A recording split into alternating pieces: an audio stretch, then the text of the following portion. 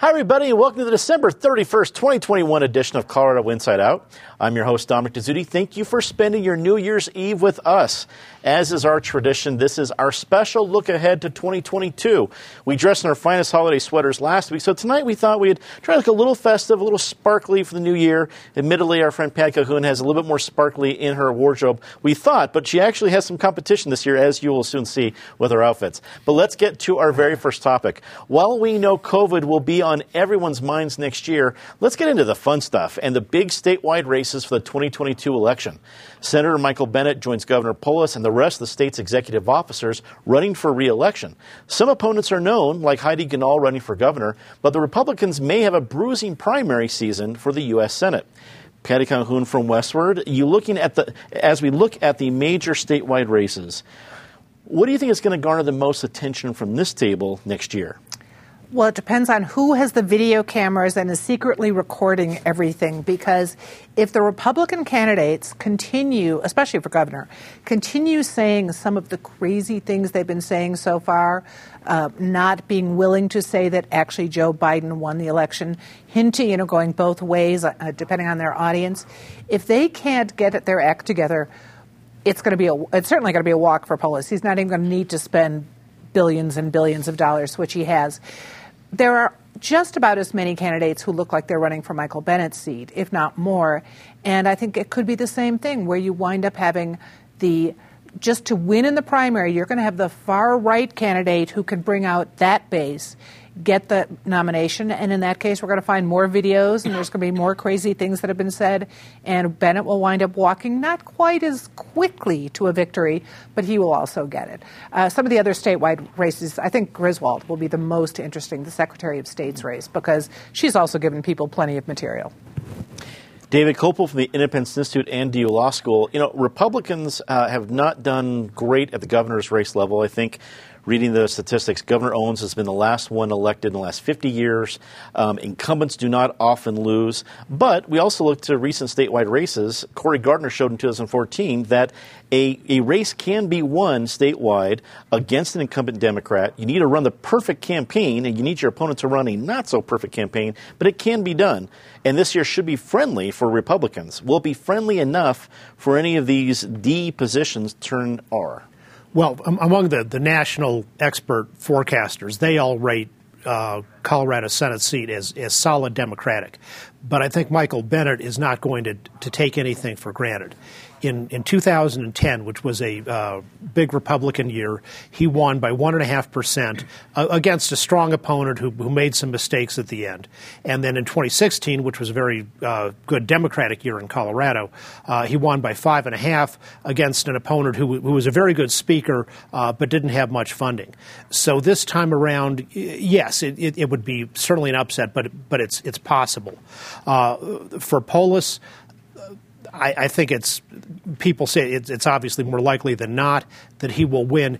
If he does, then I think Democrats should start talking about him as the nominee for president in 2024. Joe Biden's too old for the job already. Vice President Harris really isn't up to being vice president, let alone president.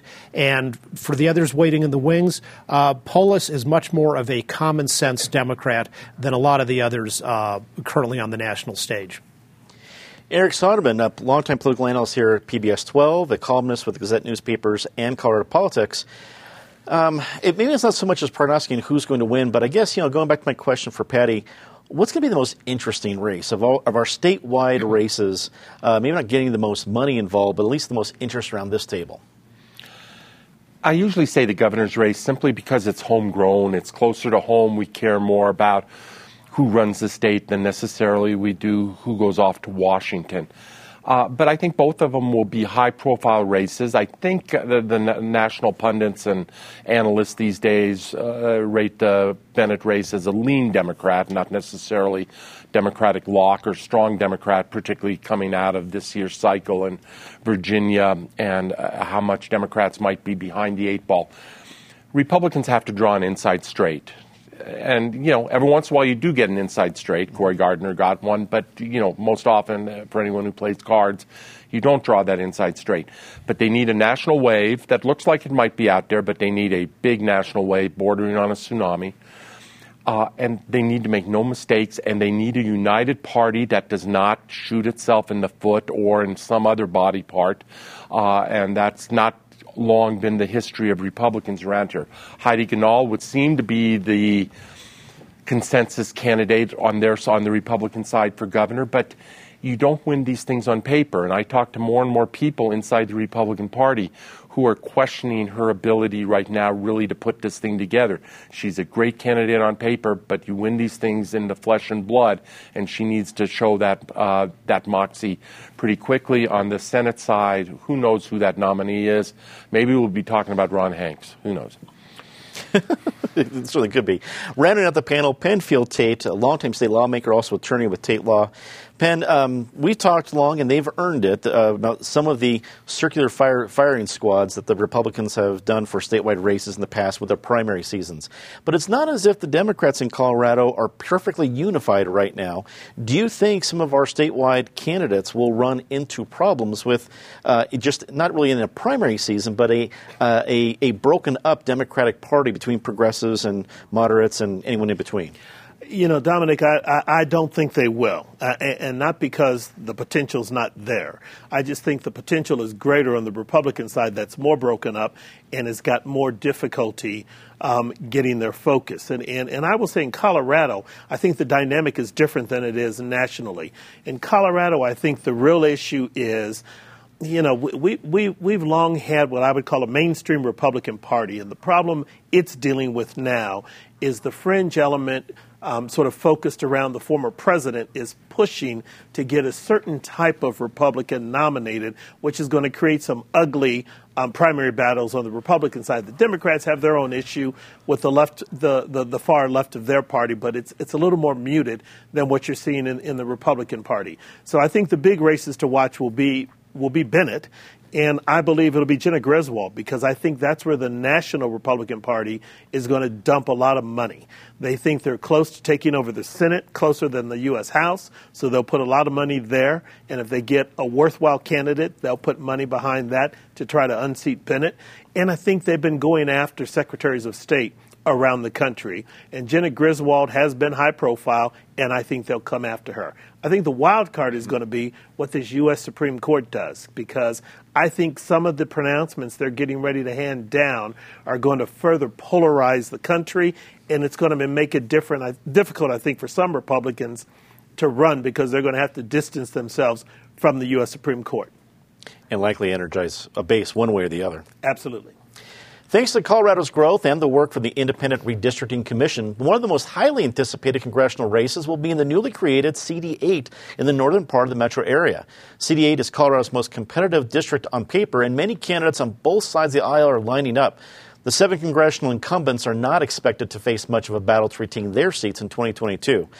David, what do you think about CD8? I mean, on paper, and frankly, all the different pundits looking at it say this is really up for grabs. Do you agree?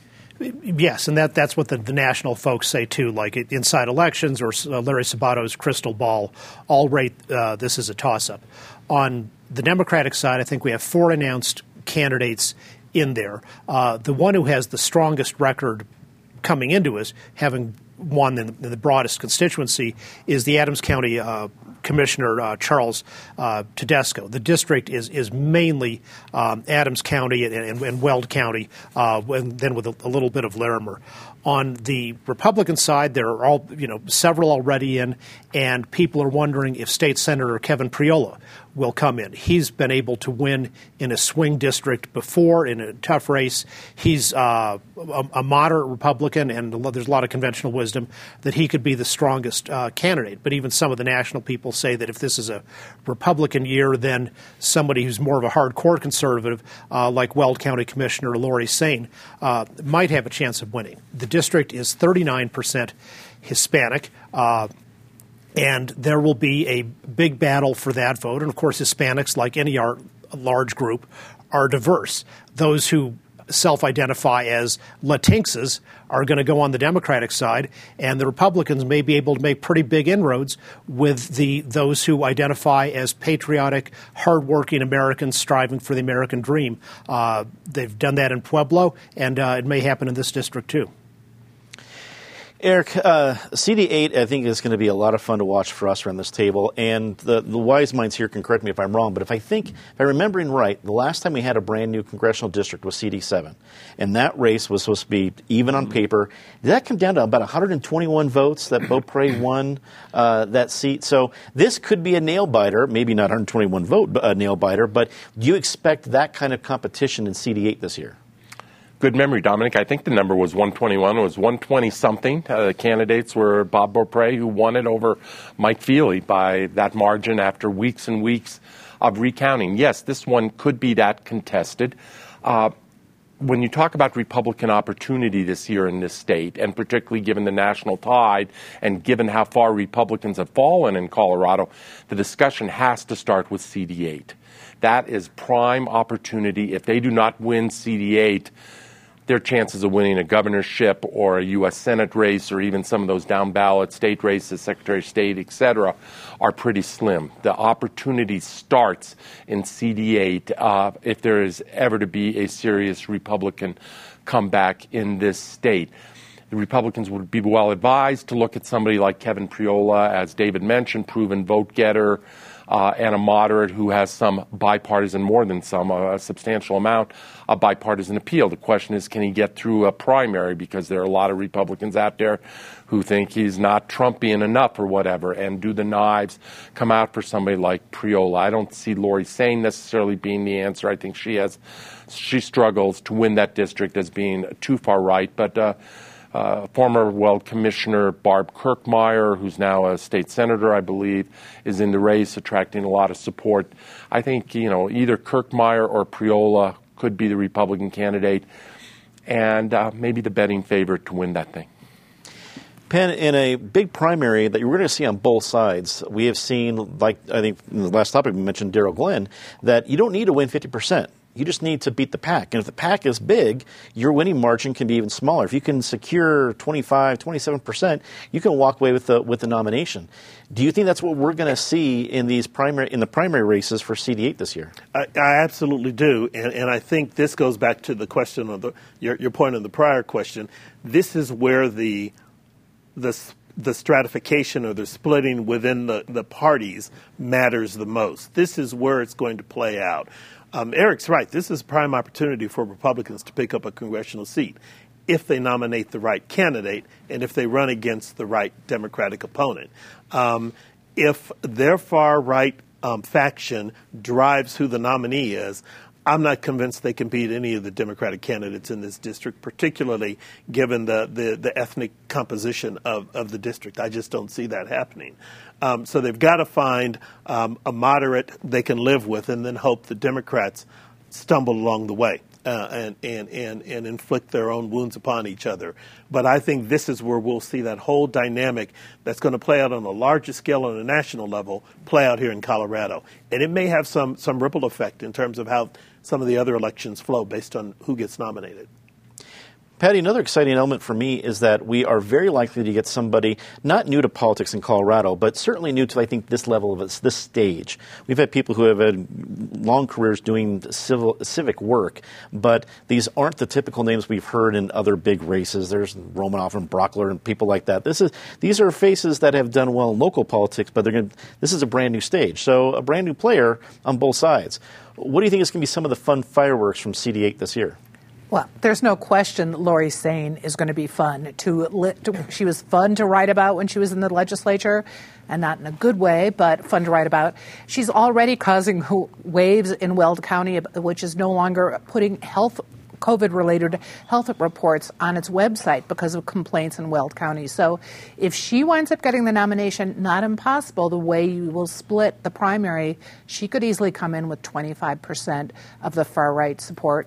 That would be a wild race. I don't think she would ultimately win, but it would certainly be a winner for those who have to cover politics. Eric would be very busy writing his columns.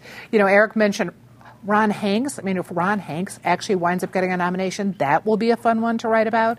But we also have some kamikaze missions. We have a potential Republican challenger for Boebert, also one looking at Lamborn. So it's going to be an interesting primary season. I think you phrased that correctly with kamikaze missions. It's like they don't usually go well, but surprises have happened. I think Scott Tipton would be happy to let you know how those sometimes go. While the general election 2022 will garner most of the headlines, the upcoming municipal election in Denver in the spring of 2023 will likely make some headlines of its own in 2022. With Michael Hancock term limited, we will have a new mayor in the summer of 2023, and the race for that position will start in earnest in 2022.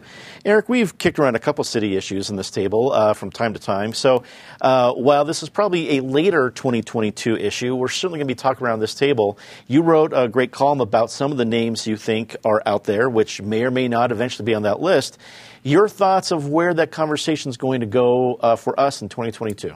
I think it's going to be a lively conversation. I think it will, no, it's not going to compete with the governor's race and the Senate race and CD8 for most of the attention in advance of November, but we will talk about it around this table more than once as this ramps up. As I stated in my column a couple weeks ago, viewers can go find it on the Colorado Politics website. Hancock's third term has been a troubled term. The way I put it was Hancock's third term is the conclusive argument against third terms. I think, the 2 terms for an executive is probably plenty.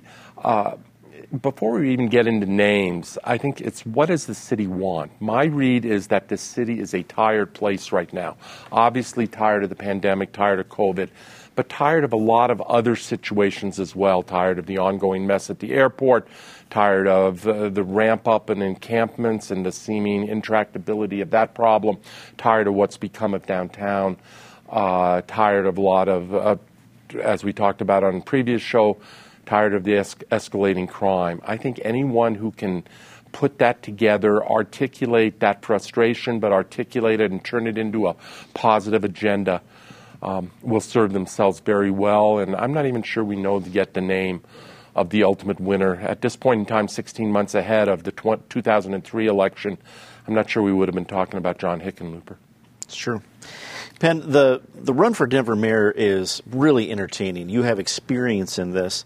Walk us through a little bit about how the timeline goes, because it's something where you can't run too early because then it gets a little stale. You can't run too late or you're not going to have enough fundraising to effectively compete against probably a big crowd citywide. What is that right balance? When is it going to get hot? All in the face of a big general election. It's going to suck up a lot of oxygen. Yeah, the big general election not only sucks up a lot of oxygen, it sucks up a lot of the money.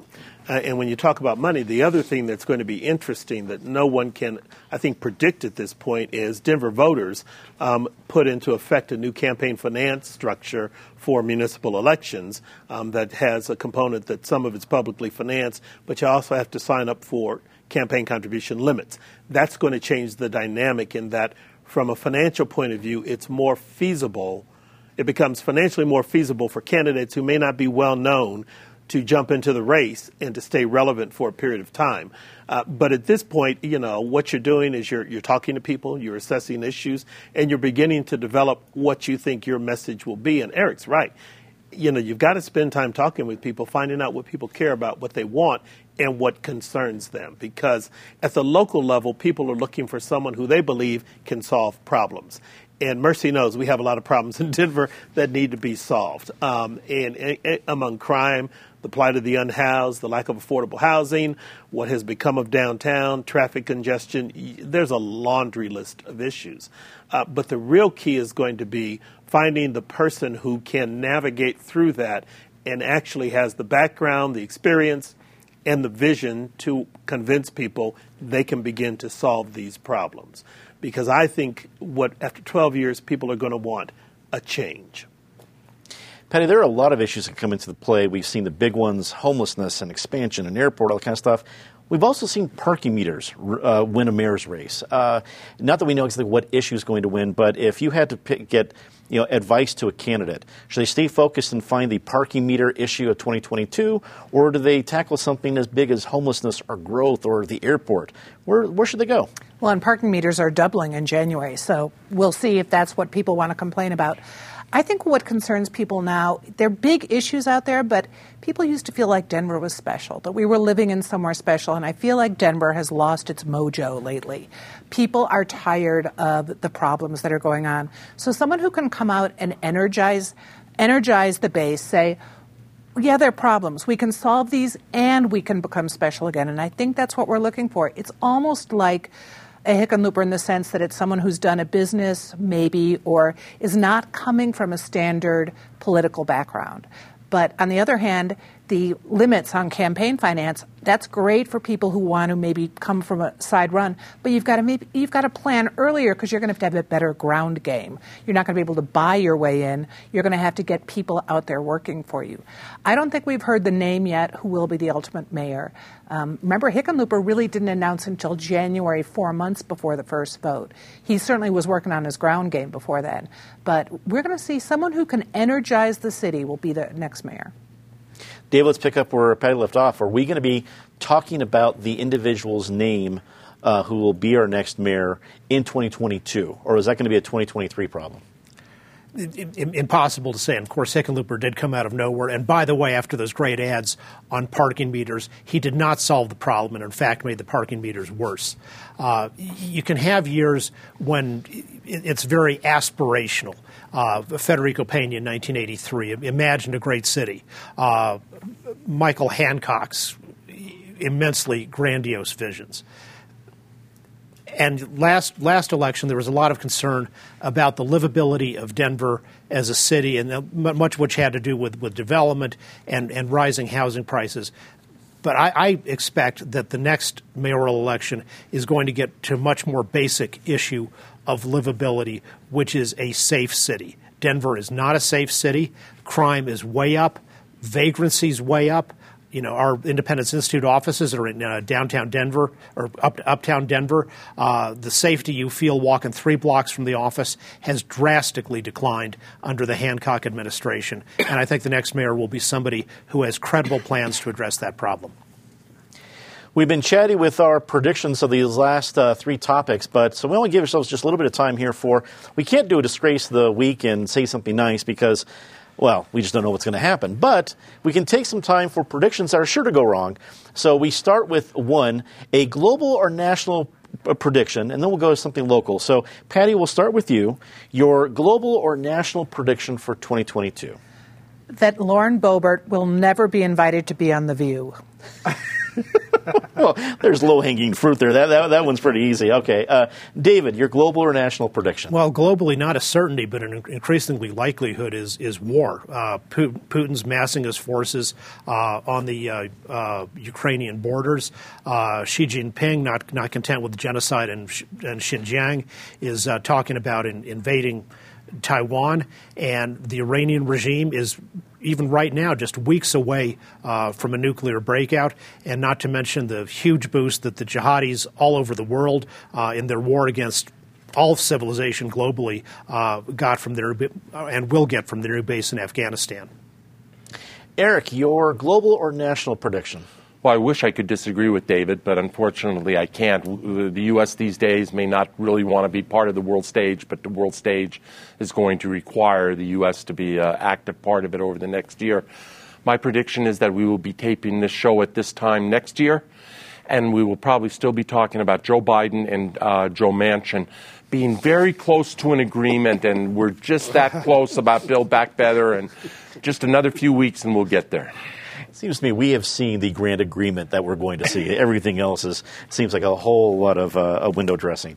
Penn, your global or national prediction?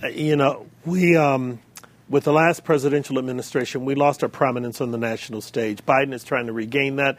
I'm not certain if he can just because of the internal polarization and strife. And what I predict is, regrettably, I think it's going to get worse before it gets better. I am really concerned about what the U.S. Supreme Court has done and is signaling it will do on a key host of issues, I think they're going to further drive a political wedge in this country with some pronouncements that, although they comport to their political view of the world, I think are no longer reflective of where most Americans are on a host of issues. And I think that's going to drive a number of issues for this presidential administration and for Congress, quite frankly. And I'll jump in the fun, too. I'm usually a pretty positive guy, but getting to David's point, I happen to agree with the danger out there and that there's this other big country that's a player with billions of people in India, right there by China, and there's a whole lot of things going on. And while history doesn't repeat itself, it rhymes. I've been doing a whole lot of reading of about 100 years ago and gets you a little bit nervous for 2022.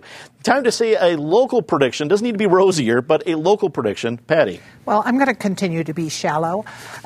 If you watch the hoopla over Meow Wolf opening this year, just wait for the Casa Bonita takeover by the South Park people. That is our most read story of the year. That will give Lakewood some mojo, since technically it's not in Denver. But that is going to be the hot ticket, and that is going to be what everyone's talking about next summer, maybe while we're at war. David. The Colorado Rockies will not win the World Series. The Denver Public Schools will continue to decline because of its poor administrative and board leadership. And the legislature, despite having a budget over $40 billion, will complain it doesn't have enough of other people's money to spend and will find more ways to extract money from people without their consent in violation of our taxpayers' Bill of Rights. Some predictions are safer than others. Yeah. Eric. It will snow again in the new year, at least once this winter, one more time at least. And on some 95-degree day in mid or late June, there'll be a Stanley Cup parade through downtown Denver. Hear, hear. Ben. You're right on that last one. What I think we'll see is I think the tension between Denver City Council and the mayoral administration will accelerate and increase because I think we've got an administration that's looking to somehow establish a legacy on the way out the door and a city council that is probably going to start pushing back because they're up for re-election also. Now I'll chime in the local prediction. I think you talk about a lot of the maybe problems coming out of there, but I think there's an opportunity for some real positive things to come out of the city of Aurora. It is growing into its own, and it can really show the way, especially with diversity. It is the most diverse city in the state, and there's some lessons to be learned in a positive way there. Hopefully they can shine that light in 2022. That is all the time we have tonight. Thank you for tuning in. We hope you have enjoyed our glimpse into the crystal ball for 2022. We are so grateful for your lasting support of all of our viewers and hope to see you right here for another year of fun in 2022. I'm Dominic Dezzutti. From all of us at PBS 12, we hope you all have a happy and healthy new year. Good night.